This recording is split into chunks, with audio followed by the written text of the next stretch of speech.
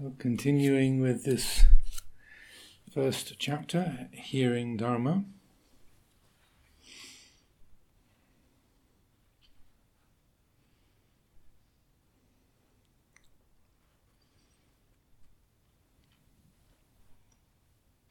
All dharmas arise from causes and conditions.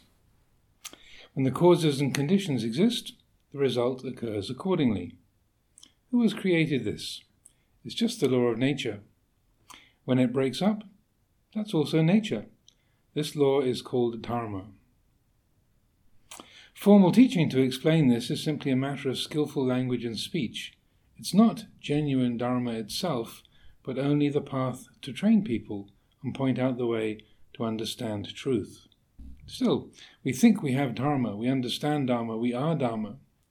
Well, if this were really the case, we would not have craving, anger, or delusion. If we did know, see, and embody Dharma, we wouldn't have these things. So we're the slaves of the afflictions without any surcease, without any anything beyond that. If we really see, these things just evaporate from us. The profound Dharma is like this. That is one matter. So again, he's emphasizing the difference between having a conceptual understanding or knowing the words of the Dhamma teaching and the kind of explanations and ideas.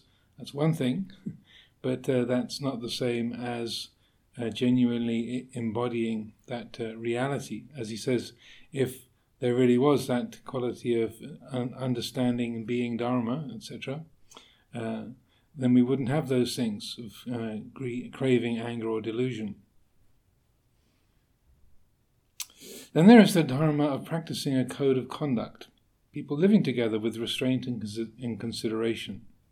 This too is Dharma, living together without quarrel or strife. It's called Sila Dharma, or the way of virtuous behavior. It is the Dharma that the populace at large needs to practice for happiness. But this happiness is just attained as the beginning of suffering. It's a little better than people who have no knowledge or morality, but still, we make this happiness, and keeping it leads to suffering. This alone does not get us beyond, but it's still better than not having it. Making the causes and conditions for going beyond is another matter. So again, this is a very frequent point in Luang Por Chah's teachings about the aspect of doing good, keeping the precepts and practicing generosity and so forth, that he would often say, yes, this is beneficial, this is something that is skillful and wholesome, but don't let it stop there. This is still a worldly activity, and it can't possibly bring about the ending of dukkha in and of itself. And he says, but this happiness is just attained as the beginning of suffering. So the happiness that comes from keeping the precepts or practicing generosity, if the mind relates to that in an unskillful way, then that happiness or that the kind of blessings that come from that can still cause more suffering. So a frequent image, and I think I quoted it a few days ago, is he said he would often use would be the way you catch a snake. If you take hold of the head of a snake, the head being the dukkha, the immediate sort of dukkha is felt. If you take hold of suffering and identify with suffering, it's painful immediately. If you take hold of the tail, it's like taking hold of happiness and grasping happiness. At first, taking hold of the tail of the snake, there's nothing painful or problematic, but very quickly the snake whips around and bites you. And so that was a frequent theme, is to say, not to be grasping happiness or looking to just have worldly happiness on its own, or just the sense of identification. I'm a good person. I keep the precepts. I'm a Buddhist. I meditate. Those skillful qualities, but if they're grasped in the wrong way and made into a person or made into kind of personal activities or personal achievements, then it swings around and bites, and dukkha follows quickly afterwards. So that there's one of the teachings that is very helpful with respect to how practicing with respect to generosity and virtue and so forth in a worldly way, and also then in a supramundane way. It's called a sutta called the Great 40, the Maha Chaturisaka Sutta. The Great 40 is sutta number 117 in the Majjhima Nikaya, and it spells out how the Eightfold Path can be practiced with a worldly attitude. Like, I am practicing right view. I am practicing right resolution, right intention, right speech, right action, right livelihood. So there's still skillful qualities are being cultivated, but there's still a worldly attitude. There's still a sense of identification and owning and claiming. And then he said, and then there's the Eightfold Path, which is developed, the supramundane Eightfold Path. So then that's the Eightfold Path being developed, but without the sense of self, without those qualities of delusion or self-creation involved. So that is one of the clearest ways of explaining that we can be practicing the Eightfold Path, but in a mundane or worldly way. And if that's the case, then there's always going to be some dukkha involved with it. As he says, it's much better than not having it. It's much better than not practicing generosity and virtue and so on. But that in and of itself is not something that can and will liberate. There needs to be that transcendent element needs to be in the picture. There needs to be the effort made to let go of all kind of self-view and conceit involved with the practice. Making the causes and conditions for going beyond is another matter. So any questions, thoughts? Yes. The last bit you just read, I was really pleased about that, because one of the reflections I constantly come across is, if thought, form, feeling, mental perception and sensual consciousness can be observed, there's a consciousness of it, not by an observer, but a conscious awareness, that cannot be classed as self because it's observed. But that which knows it cannot be observed. And the Advaitins would say then, I'm the witness consciousness. But I read an article where the Buddha said to Sati, he was going to say, I am the witness consciousness. And they're going, don't say that, and then he got called to the chief and he said, I didn't say that. And then if you look at that, it's because that would make the witness consciousness an object, a thing.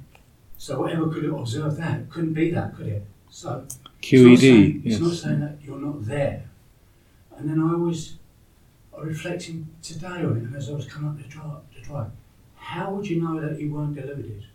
How would you know? Because when you say that things are not self, that's very easy on a conceptual level, as a reading, okay? And then if I say, okay, I'm not going to be self, I'm still being self, I'm still I am not going to be. I am, yeah. So the only thing I could, the only thing, it wasn't I thought, what is the only thing that we could test? And it would be that it was Dharma, it was the truth, reality, without my perception thrown on it. That's the only way you would know that you knew it. Because anything you tried to make it would be a concept, wouldn't it? Be something that you put onto it. So reality, Dharma as reality, is your test. As also, when people ask this question, they say, in terms of greed, hatred and delusion, that greed and hatred are quite easy to see. They're sort of highlighted. They're kind of vibrant and got sort of clear demarcations. If you're angry or upset or you're wanting something, there's a clear sense of the mind chasing those objects or having those reactions. But delusion is intrinsically hard to see because the mind is deluded. So one of the other aspects of that is this is where spiritual friendship comes in, because if the mind is deluded and it's not getting a clear picture, and it's often the input of like-minded and helpful friends that say, do you really believe that, or why are you talking that way, or that what's going on there?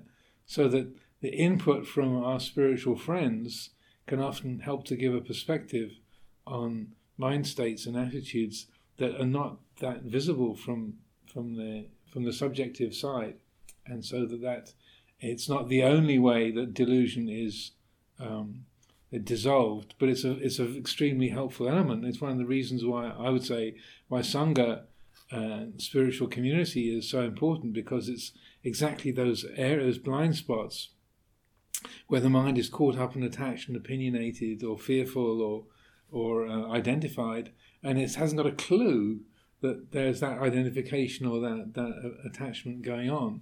And it's just the people who are close to you, who know you well, who care about you, that say, well, you really get upset about that, or like that really seems to be something important to you. And you go, oh, what? Huh? And you don't even know that there's a thing there, because it's so familiar. So I feel is one of the most important areas of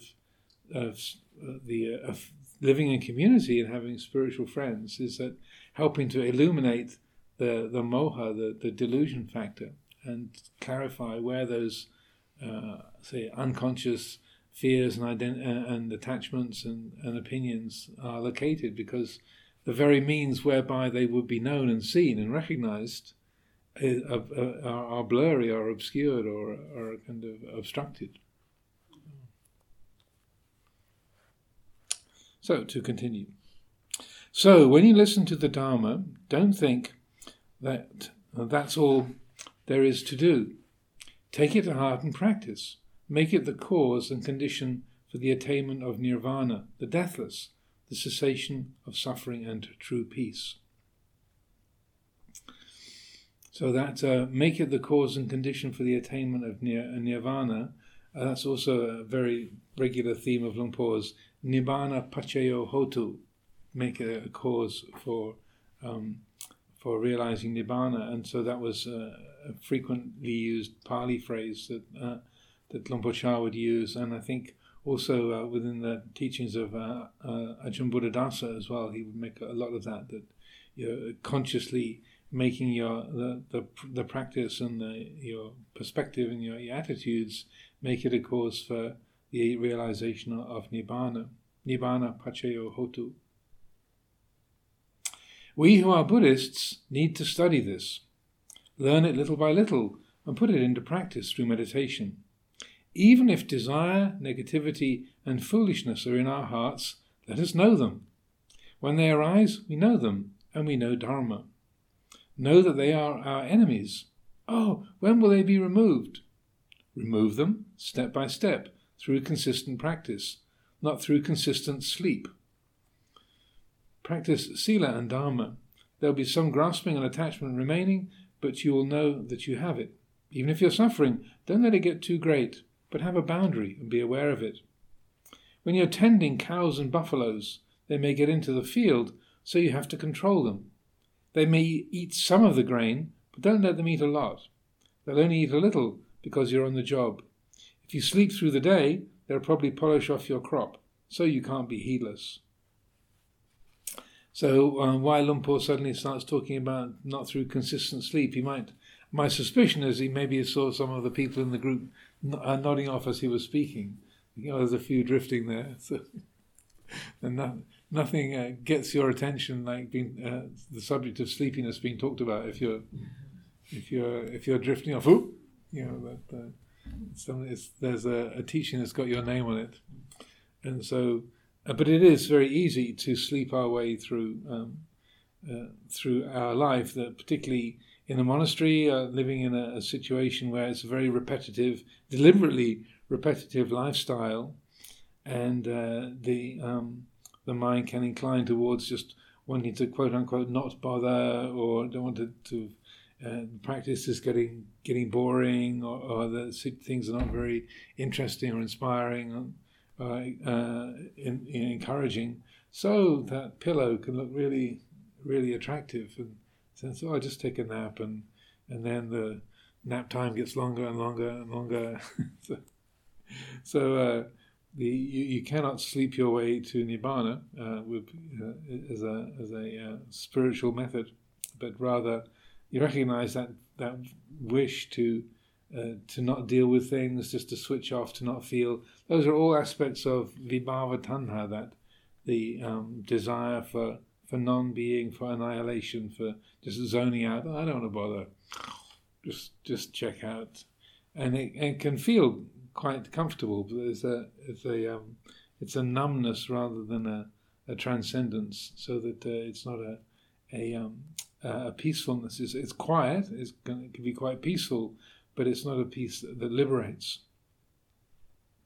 Also, I think it's very significant here when he says, even if desire, negativity, and foolishness are in our hearts, let us know them.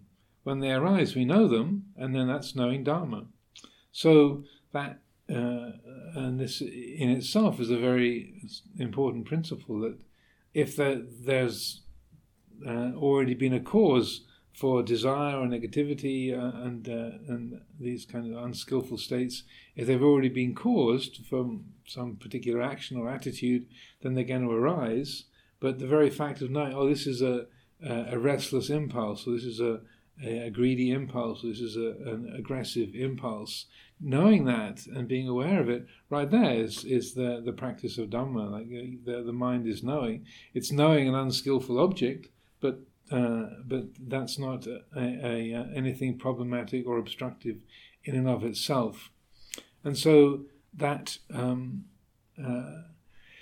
is also something that's very clearly spelled out. If you're familiar with the four foundations of mindfulness, the Satipatthana Sutta, in the third of the four Satipatthanas, the mindfulness of mind states, Cittanupassana, then it's very significant that it has this list of pairs, knowing the agitated mind is agitated, knowing the mind free of agitation is free of agitation, knowing the angry mind is angry, the mind free of anger is free of anger, knowing the lustful mind is lustful, knowing the mind free of lust is free of lust, knowing the contracted mind is contracted, the expanded mind is expanded.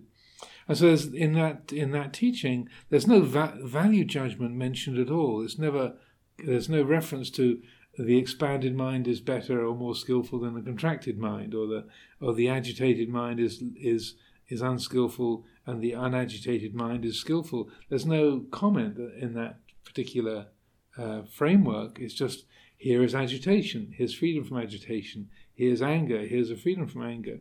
So, and then in that it says, establishing mindfulness simply to the extent of knowing there is this. That's the full and proper establishment of mindfulness.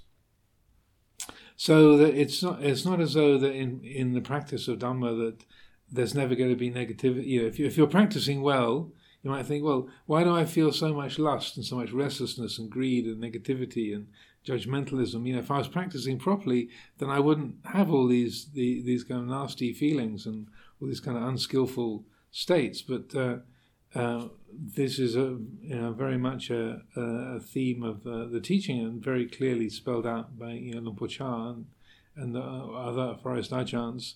It's not a sign that you're getting it wrong, and it's a sign that there's a body and a mind, that we've been born, and that these things have already been caused. But what we can do is we can know, this is an unwholesome state. If it's followed, then it's going to be painful for ourselves and others. But here it is. It's just an angry state of mind. That's all. No need to add anything onto it. No need to feed it or suppress it or identify with it, but just knowing the angry mind is angry, knowing the mind free of anger is free of anger. And so then, with that quality of mindfulness established, then the whatever is wholesome and noble, then the quality of samma sankappa, right resolution, right intention, is let this be acted upon, let this be strengthened and supported. If it's something that's unwholesome or obstructive and painful, then the intention, the resolution is let this be abandoned, let this be relinquished and let go of. So that just knowing the states in themselves, that I would say there's nothing intrinsically harmful or obstructive about that, but it's when the mind takes hold of them or suppresses them or believes in them, that's where the trouble begins. And as then again, Luang Por Chah is using his sort of local farming analogies, looking after water buffaloes. Probably none of us here have done much buffalo tending in our lives, at least not water buffaloes. But the I think the image comes across as well. You know, if you're tending cows and buffaloes, they may get into the field, so you have to control them. So that if your mind does follow particular states that are unwholesome and does get lost in those fields of following desire or complaining and opinionating, criticizing, worrying and fearing, that okay, those impulses have been followed, but you can still work to get the buffaloes out of the field and to stop them causing too much damage. You see, you can recognize, this greedy impulse is being followed. This is going to be painful and difficult. Okay, better back off and leave things alone here, or that I'm getting really upset. I've been sitting here churning over what somebody said to me this morning. Is this really going to be helpful to me for me to just keep ruminating and developing this aversive mind state? Let it go. Let the mind incline towards forgiveness and relinquishment. Our aim in coming to study and practice is for our minds to see Dharma. When our minds see Dharma, we will end suffering. We don't need to wonder what we're practicing for. We have eyes and ears, legs that are not broken. If we've opened our eyes, we will do what needs to be done, without waiting for or depending on the blind ones. We're able to speak. We're not mute. When we see, we can speak before them. We wake up first and we get going early in the morning, not waiting for the ones who still sleep. Why? Because this is a place of danger. It's a place of turmoil and confusion, an imperfect realm full of faults. The Buddha taught that, if you know, you should just go and not wait for the benighted. If your legs can carry you, don't wait for the ones with broken legs. Why? Escape from the enemy little by little until you are free and clear. It means developing virtue and knowledge until the day you get free of evil. You make the causes of goodness little by little, and this becomes the cause that is dedicated to the aim of everyone getting free. Awaken yourself. Lotuses in the same pond don't grow at the same pace. While some are blooming, some are still in the water, and others are at the level of the water. You should do what you can according to your abilities. If you wait for the others, you might be eaten by fish and turtles. So this is a rousing encouragement to. It might seem a little bit uncompassionate, but it's also trying to arouse that sense of don't delay. Take advantage of the possibilities that are present, and don't wait for others, but recognize what's possible, what's potential here and now, and take advantage of it. Make hay while the sun shines. The image of the lotuses, in one of the various descriptions of different human types, the Buddha said that there are that people. The types of different people can be compared to lotuses, and the spiritual potential of people can be compared to lotuses. So some lotuses are born and they rise up and they blossom. The flower stands clear of the surface of the water, and the flower blooms high up in the air. Some lotuses they bloom with the flower on the surface of the water.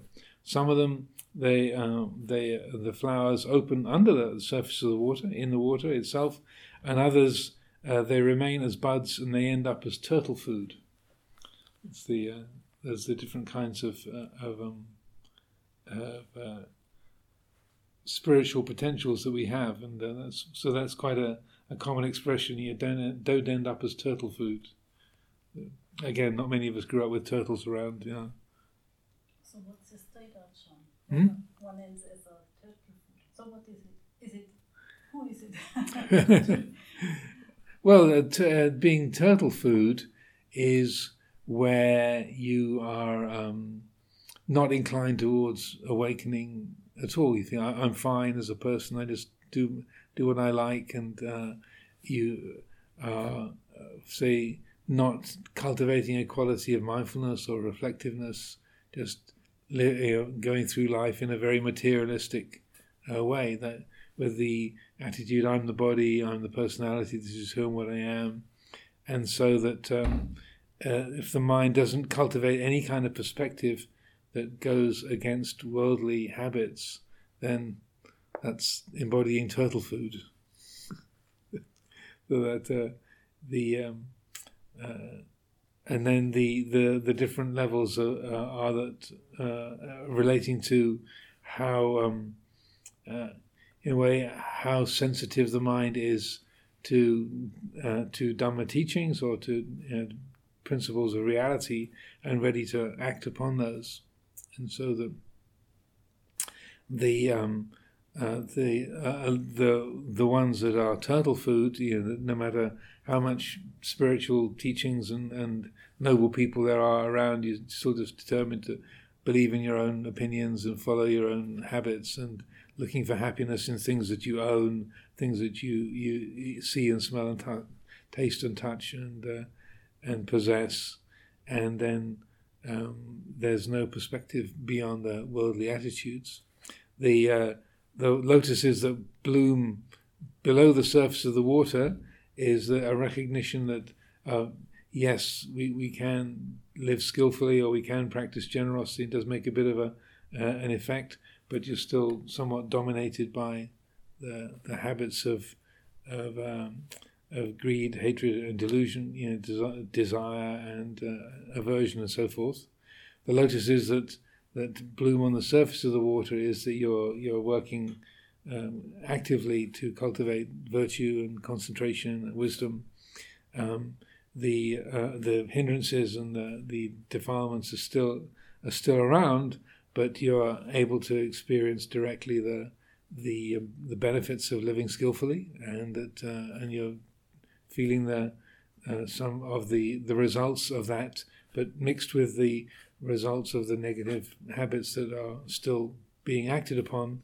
And the lotus that stands up and is sort of clear of the surface and is blossoming out in the open air is representing the mind having given up acting on greed, hatred, and delusion, and is given to just cultivating what is wholesome, beneficial, and is say free of the habits of following worldly impulses and such like. Another set of four the Buddha used in talking to a horse trainer. So the four kinds of horses, and it's called the Kesi Sutta, Kesi. Kesi was the name of the horse trainer, and the Buddha says, well, how do you train the horses that come under your influence, or that you're taking responsibility for? And then Casey says, well, there's four kinds of horses. There's the best kind, which is the one that moves at the shadow of the whip. The rider just lifts the whip up, and that horse immediately goes at full speed. And then the second kind of horse, you hit them with the whip once, and then they'll go. The third kind of horse, then you have to hit them many times, and then they'll start to go.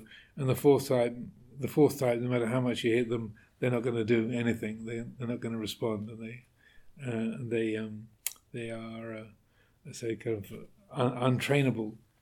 And so then the Buddha says, yeah, well, actually, my disciples are identical. And so there are some disciples who move at the shadow of the whip. As soon as they hear the Dhamma, then they understand it and they're ready to act upon it.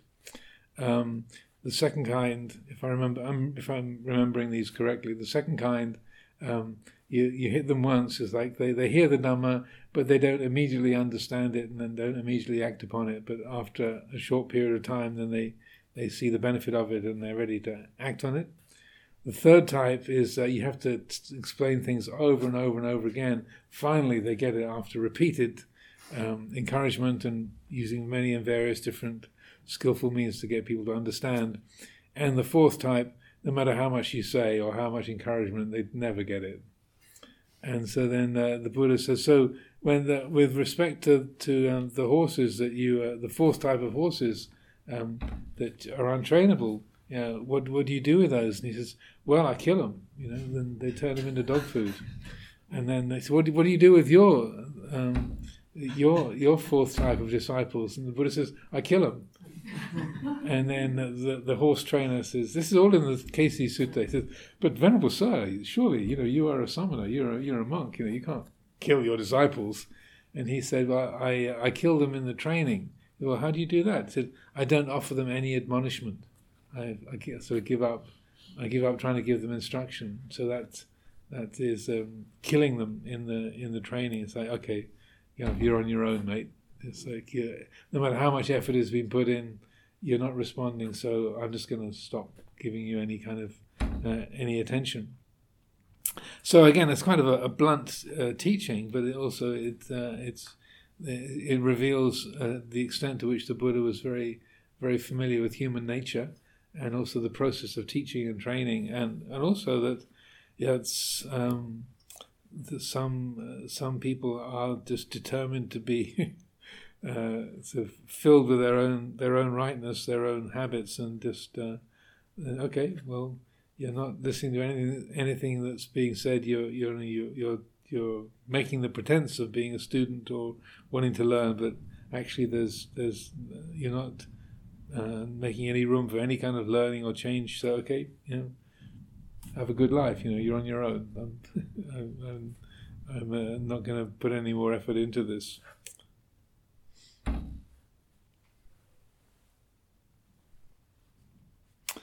When fire is flaring up and threatening to burn down your house, you can't ignore it and take a rest. You have possessions, and you have to grab them and get out. Desire, anger, and delusion scorch us just like that. Death follows us, always, every day, without cease. At the very least, we should reduce unbecoming and birth in the round of existence.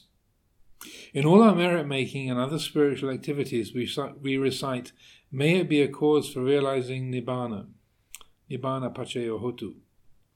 What should we do to make the causes for nirvana? Meditation is essential. You don't merely sit here and listen to the words. That doesn't become a cause. First you listen, then you have to contemplate the meaning. The things you're supposed to give up, give them up. This guy hasn't got it yet. That one, I'm not sure about the way she practices. Don't entertain such thoughts. Just sort of thinking about others and opinionating about where other people are at. Don't push it off on someone else. If a tiger is chasing you, you don't wait for the other person to run. How will you escape the tiger like this? The danger is to you. Nirvana is not a place to stay or go to. Or put another way, it is not going and not stopping. It doesn't have advancing, retreating, or stopping. Understand that. When you enter and see, the fruit will come on its own. See the Dharma, earn your profit, and then, even if you haven't gotten to the end of the path, there will be no more doubting. So again, he's making efforts to rouse the quality of urgency and the kind of tendency of the mind to ignore and take a rest. Maybe there was still some nodding going on in the group. Again, I'm imagining, but even though I'm giving this rousing Dhamma talk and talking about not going to sleep, there's still a few people zoning out there.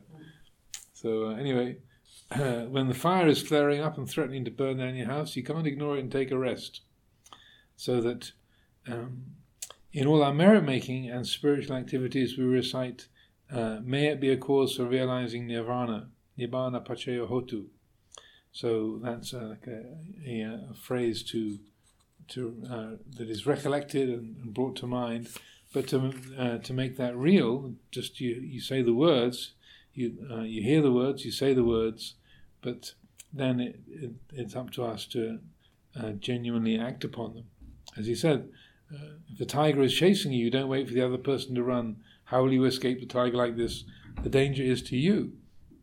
So it's up to each one of us to act upon the encouragement. Then this last part that I read, nirvana is not a place to stay or to go to.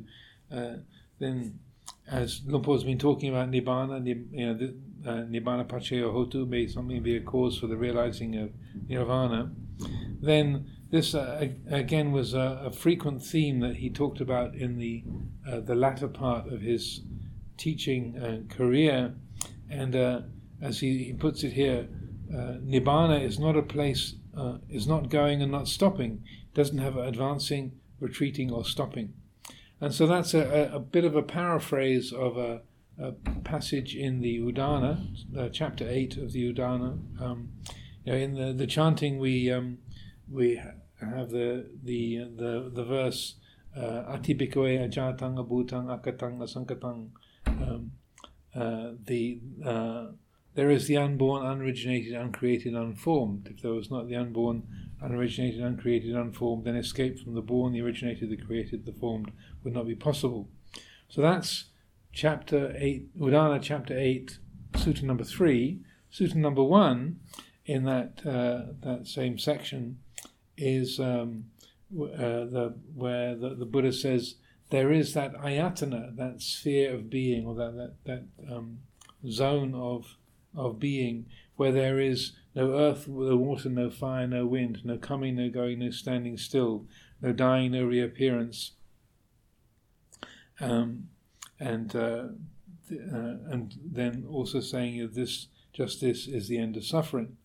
And so Lumpur Cha would refer to that quite frequently, and as he is here, it doesn't have advancing, retreating, or stopping. And often he would ask the question when people came to visit, if you can't go forward and you can't go back and you can't stand still, where do you go? And it was again referring to this same teaching from the Udana, and that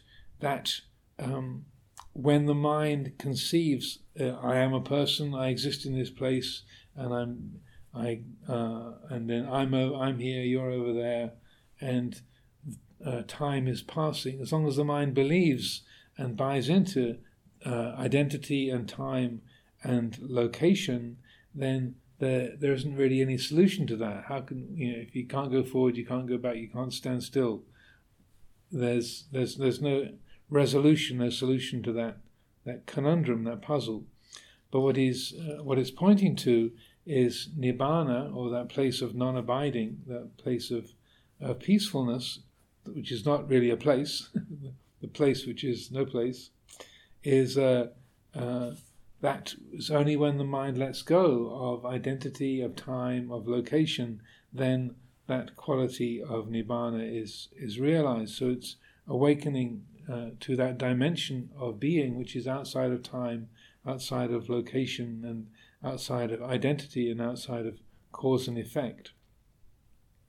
And that was another phrase that Lumpur Cha would frequently use, nok het nirpon, outside of cause and above effect, as a way of describing the quality of non-abiding. So any questions, thoughts? This is pithy material, but any thoughts, questions before carrying on? Yes. How is unborn, unoriginated, and unformed connected with Dharma?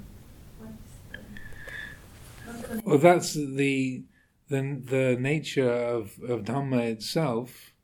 In its fundamentally is unborn, unoriginated, uncreated, unformed. So it's like the fundamental nature of Dhamma. So in the chanting, we repeat those words. Akaliko, Dhamma is timeless. Sanditiko, apparent here and now, and so that it's talking about the fundamental nature of reality, and that there's characteristics of unborn, unoriginated, uncreated, unformed, also deathless. Like Amaravati means the deathless realm. Mara is death, Amara is deathless. So that it's in its essence, the Dhamma is unborn, unoriginated, undying. Time doesn't apply. Also, location doesn't apply. It's not anywhere. Awareness doesn't really apply. So it's kind of any words that we use to describe Dhamma are always going to be a bit vague, because our words are related to the sensory experience of time and space and individuality, so that the Dhamma in its true nature, it's not something that the imagining mind can create a picture of, but it's these kind of terms like unborn, unoriginated, or deathless, unconditioned. They are pointing to that, or they're talking about that quality as a kind of the best approximation that can be made in terms of language.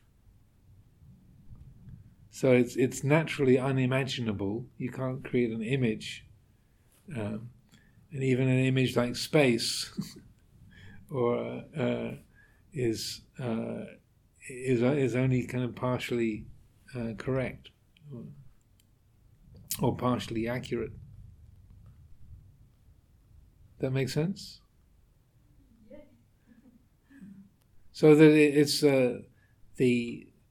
the task of practicing Dhamma and realizing Dhamma, being Dhamma, is in a sense helping the mind to awaken to that already existent dimension of its own being, its own nature, that is invisible. It's not obvious as things that we see or hear or smell or taste or touch. It's like an unobvious presence that is so that underlying all experience, all experiencing, but it's not tangible. It's not describable in ordinary terms. So the Buddha used words like apparent here and now, timeless, encouraging investigation, so that in a sense, referring to those qualities of that transcendent reality, but recognizing that you can't create a picture of it or an accurate idea, but you can most effectively talk about the way that can be realized and known and embodied. And to experience it and to embody that. Like the name of the book is Being Dharma, and so that's recognizing that that's the fundamental nature of mind already is Dharma. That's what every aspect of this body, this mind, and the natural order is already. That's its nature, and so it's kind of waking up to that reality that has always been the case, but that has not been noticed because of being distracted by seeing, hearing, smelling, tasting, touching, thinking, and all the ups and downs of being born in the human realm.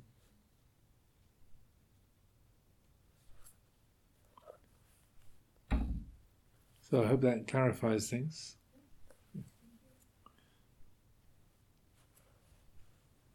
So to continue.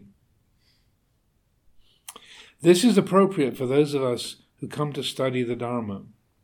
Outside of the Dharma of our teacher, there is nothing that can bring us to live in harmony together, to go beyond suffering and unsatisfactory experience, and to realize happiness and tranquility.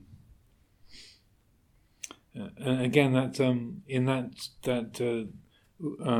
first sutta from Udana, chapter 8, when the Buddha is talking about that dimension, that ayatana, that dimension of being, where there's no coming, no going, no standing still, and he says, "This, I tell you, this and only this is the end of suffering."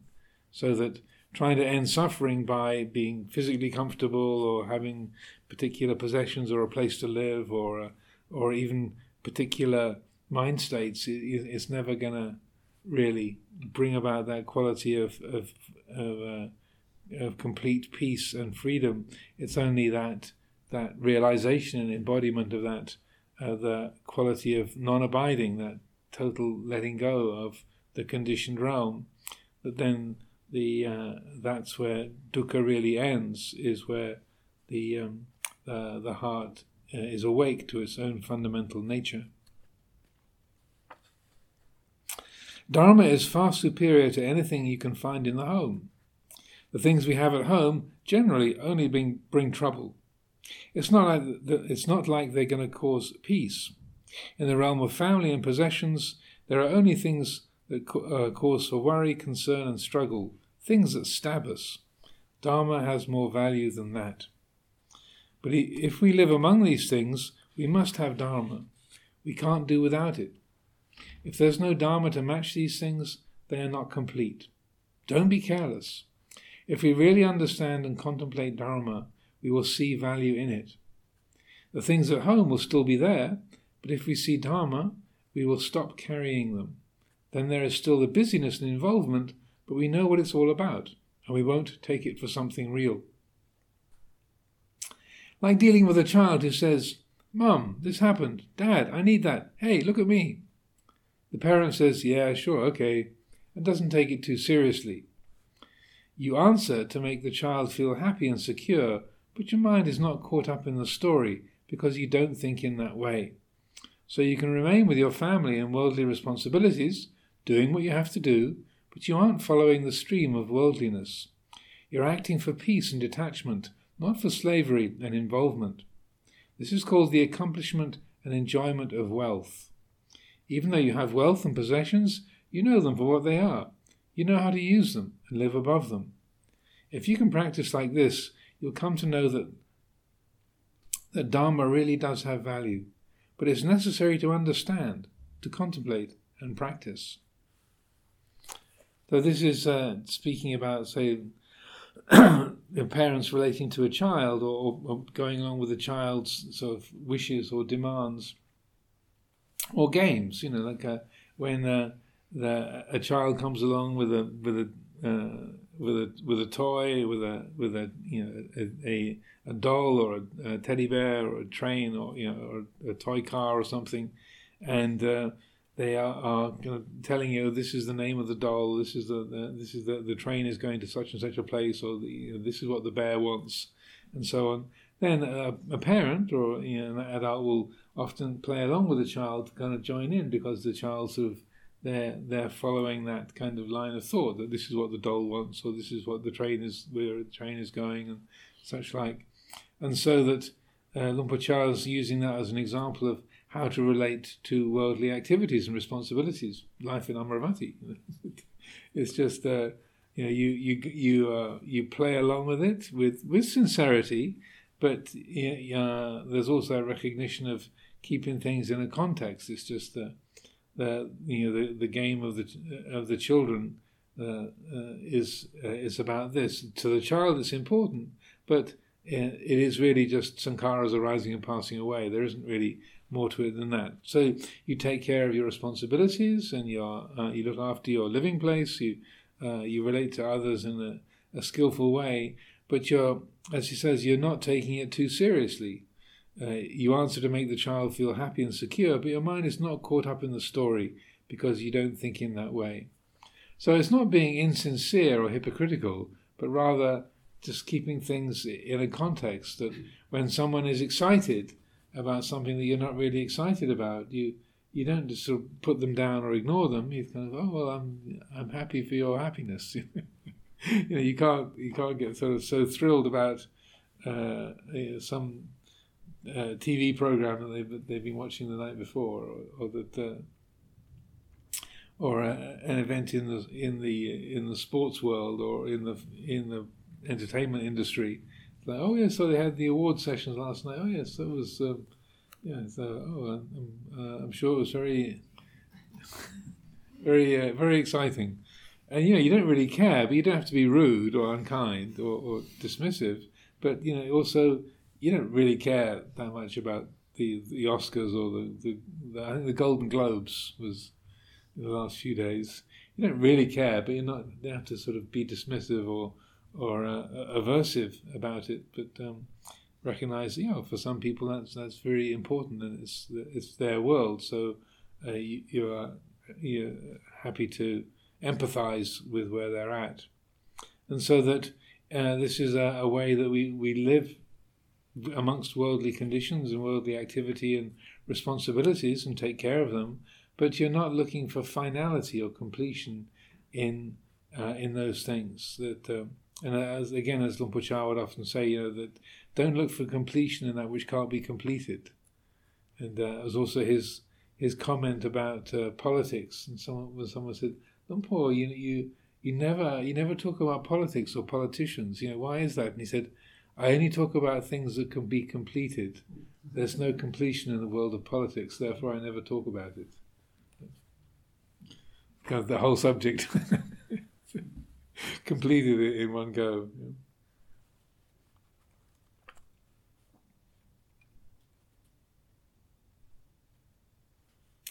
So any thoughts, questions?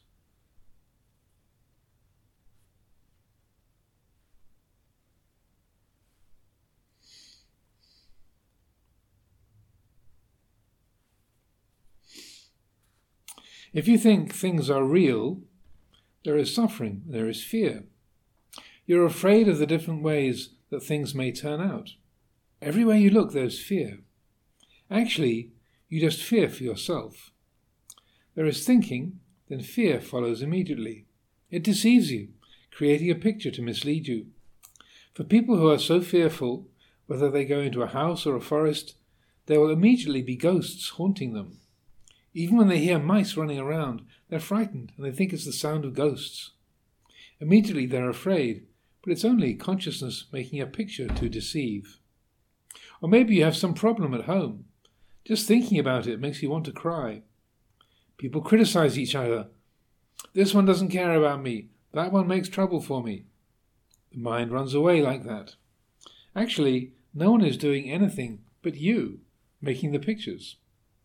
If you make the pictures, you'll get lost and eventually end up crying. If you get very happy, you're making a picture, and it gets to the point of laughing or crying, but it's still just you doing it. This is good. This is really good. You're just forgetting yourself, lost in your joy and laughter. The mind picks up one thing and you feel fear. Something else you may feel is repulsive, so you hate it. Then you love another thing. You become obsessed until you're actually insane. There's no end to your tears flowing.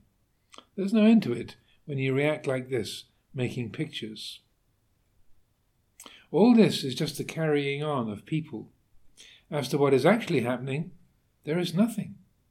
There's nothing to cry or laugh over, nothing worthy of love or hate in itself.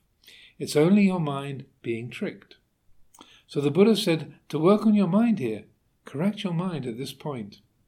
The Dharma is genuine, it's certain. It's the truth.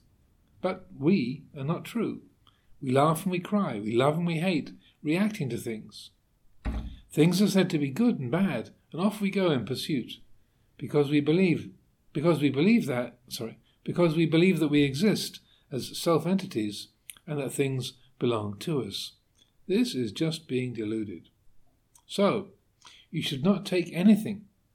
The body in good or bad health, the mind in elation or depression, not take anything as being too real. You only destroy yourself by doing that. The Buddha said, when happiness comes, don't believe in it too much. It's not something to cry or laugh over. It isn't something out there. It's here within us, where things are happening, results being born from causes. There's really nothing, only our grasping, that makes things appear like this. Not seeing the Dharma, we're always trying to make real these things that are not real. But when we talk about things not being real, some will say there's nothing we can do. So it doesn't mean being totally passive and defeated. Without going to extremes and believing too much in things as real, you take care of things as is appropriate. While objects are not yet broken, while the body is not yet sick, take care of them so you can make good use of them. When things break, you let go without tears. You don't end up crying over these internal and external phenomena for no purpose. We have the habit of seeing body and mind as self. We call them us and ours. But when we're involved in such grasping, we're outside of the Dharma, and the only result is that we suffer.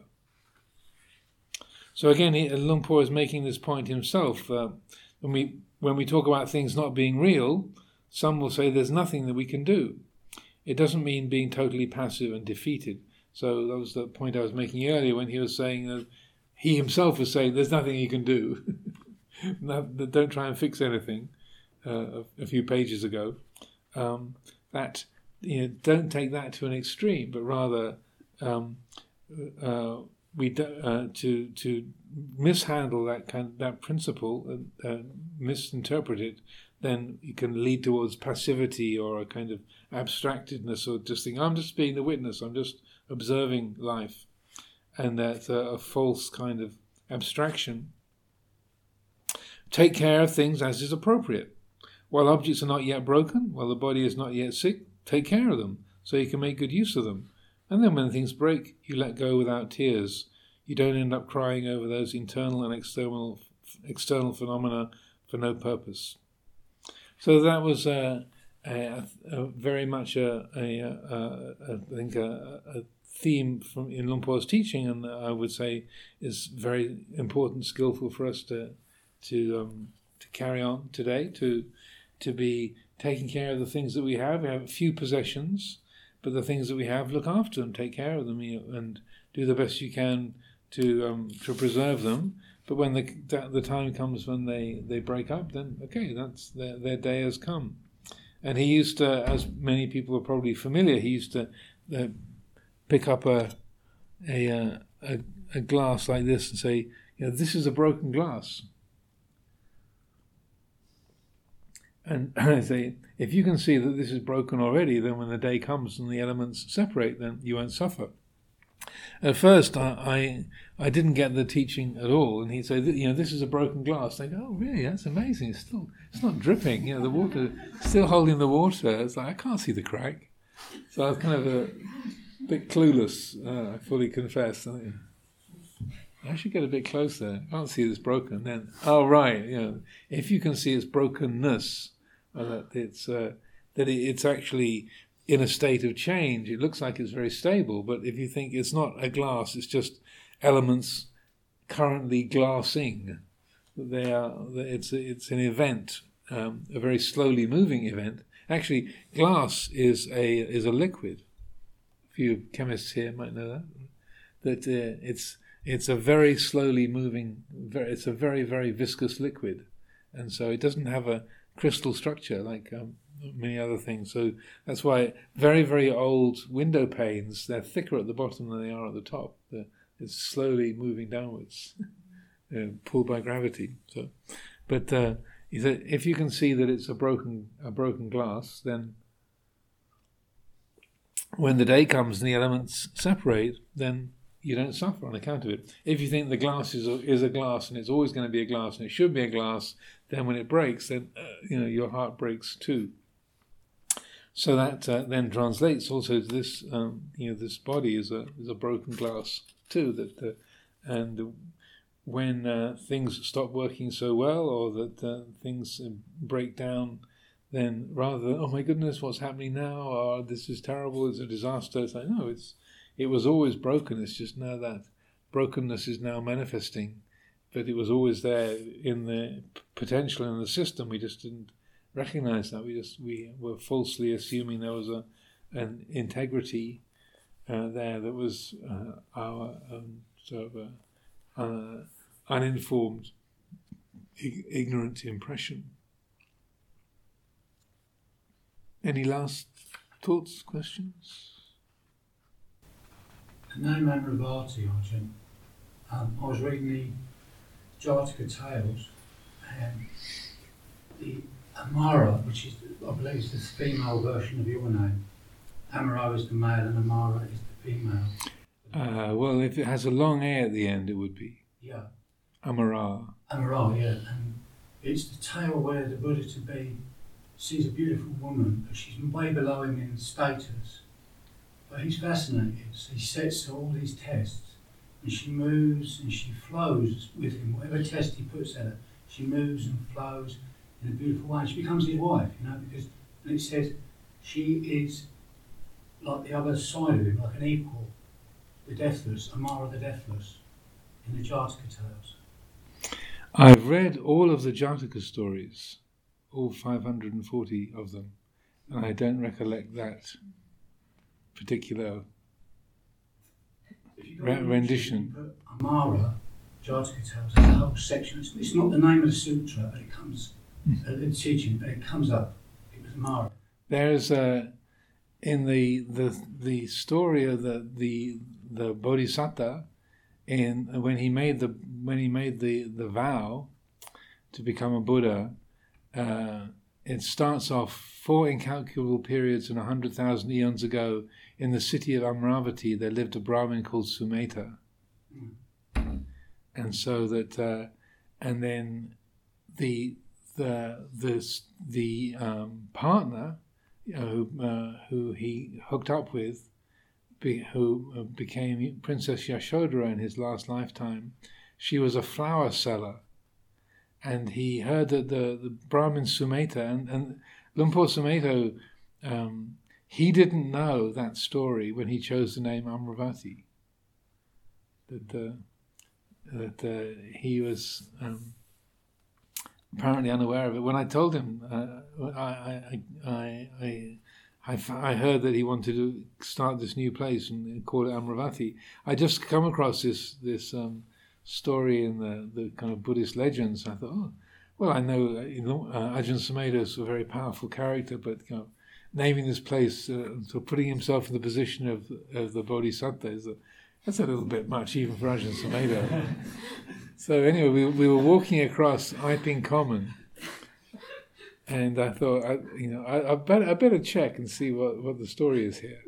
And so we were walking across Iping Common at Chithurst on the way on Bindabat, and I said, oh, I discovered where you got the name Amravati from. And he said, oh, where's that? And he said, it's a city in southern India. I said, well, no, before that it was, in the old legends it says 4 incalculable periods and 100,000 eons ago in the city of Amravati there lived a Brahmin called Sumeta, and then that's when he meets the Buddha Dipankara and makes the Bodhisattva vow, and Lumpur literally stopped dead in his tracks. He went completely white.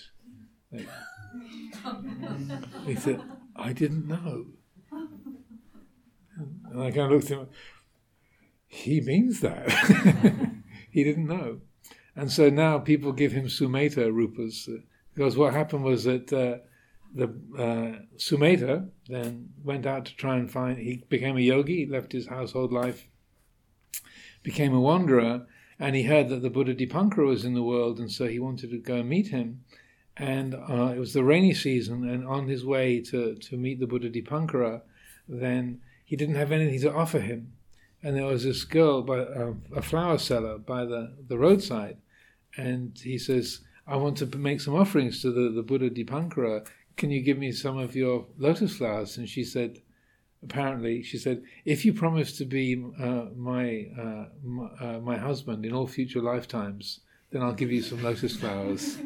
And so he said, okay. It's because I'm on my way to meet the Buddha Dipankara and I want to make the vow to become a Buddha in the future. And she said, well, if you agree to have me as your partner, and whenever you have a partner in future lifetimes, here are some flowers. So he had some lotus flowers to offer. And then when he found the Buddha Dipankara, then there was this big puddle in the road. So he lay down in the puddle, and so that the Buddha Dipankara wouldn't get his feet wet. And then Dipankara Buddha said, please get up. Tathagatas do not deliberately step upon living beings. And so, particularly in Burma, you get these images of the kind of the Sumeta lying down on the ground with his making Anjali above his head. And so people now give those rupas to Lumpur Sumeta. So he's got quite a few. He's kind of got his hands over his head, lying flat on his face. So there is that story, but Amravati was the city that he came from, but I don't think the flower girl's name was Amara, but I could be wrong. Anyway, it's now 7:05, so it's time to draw things to a close for today.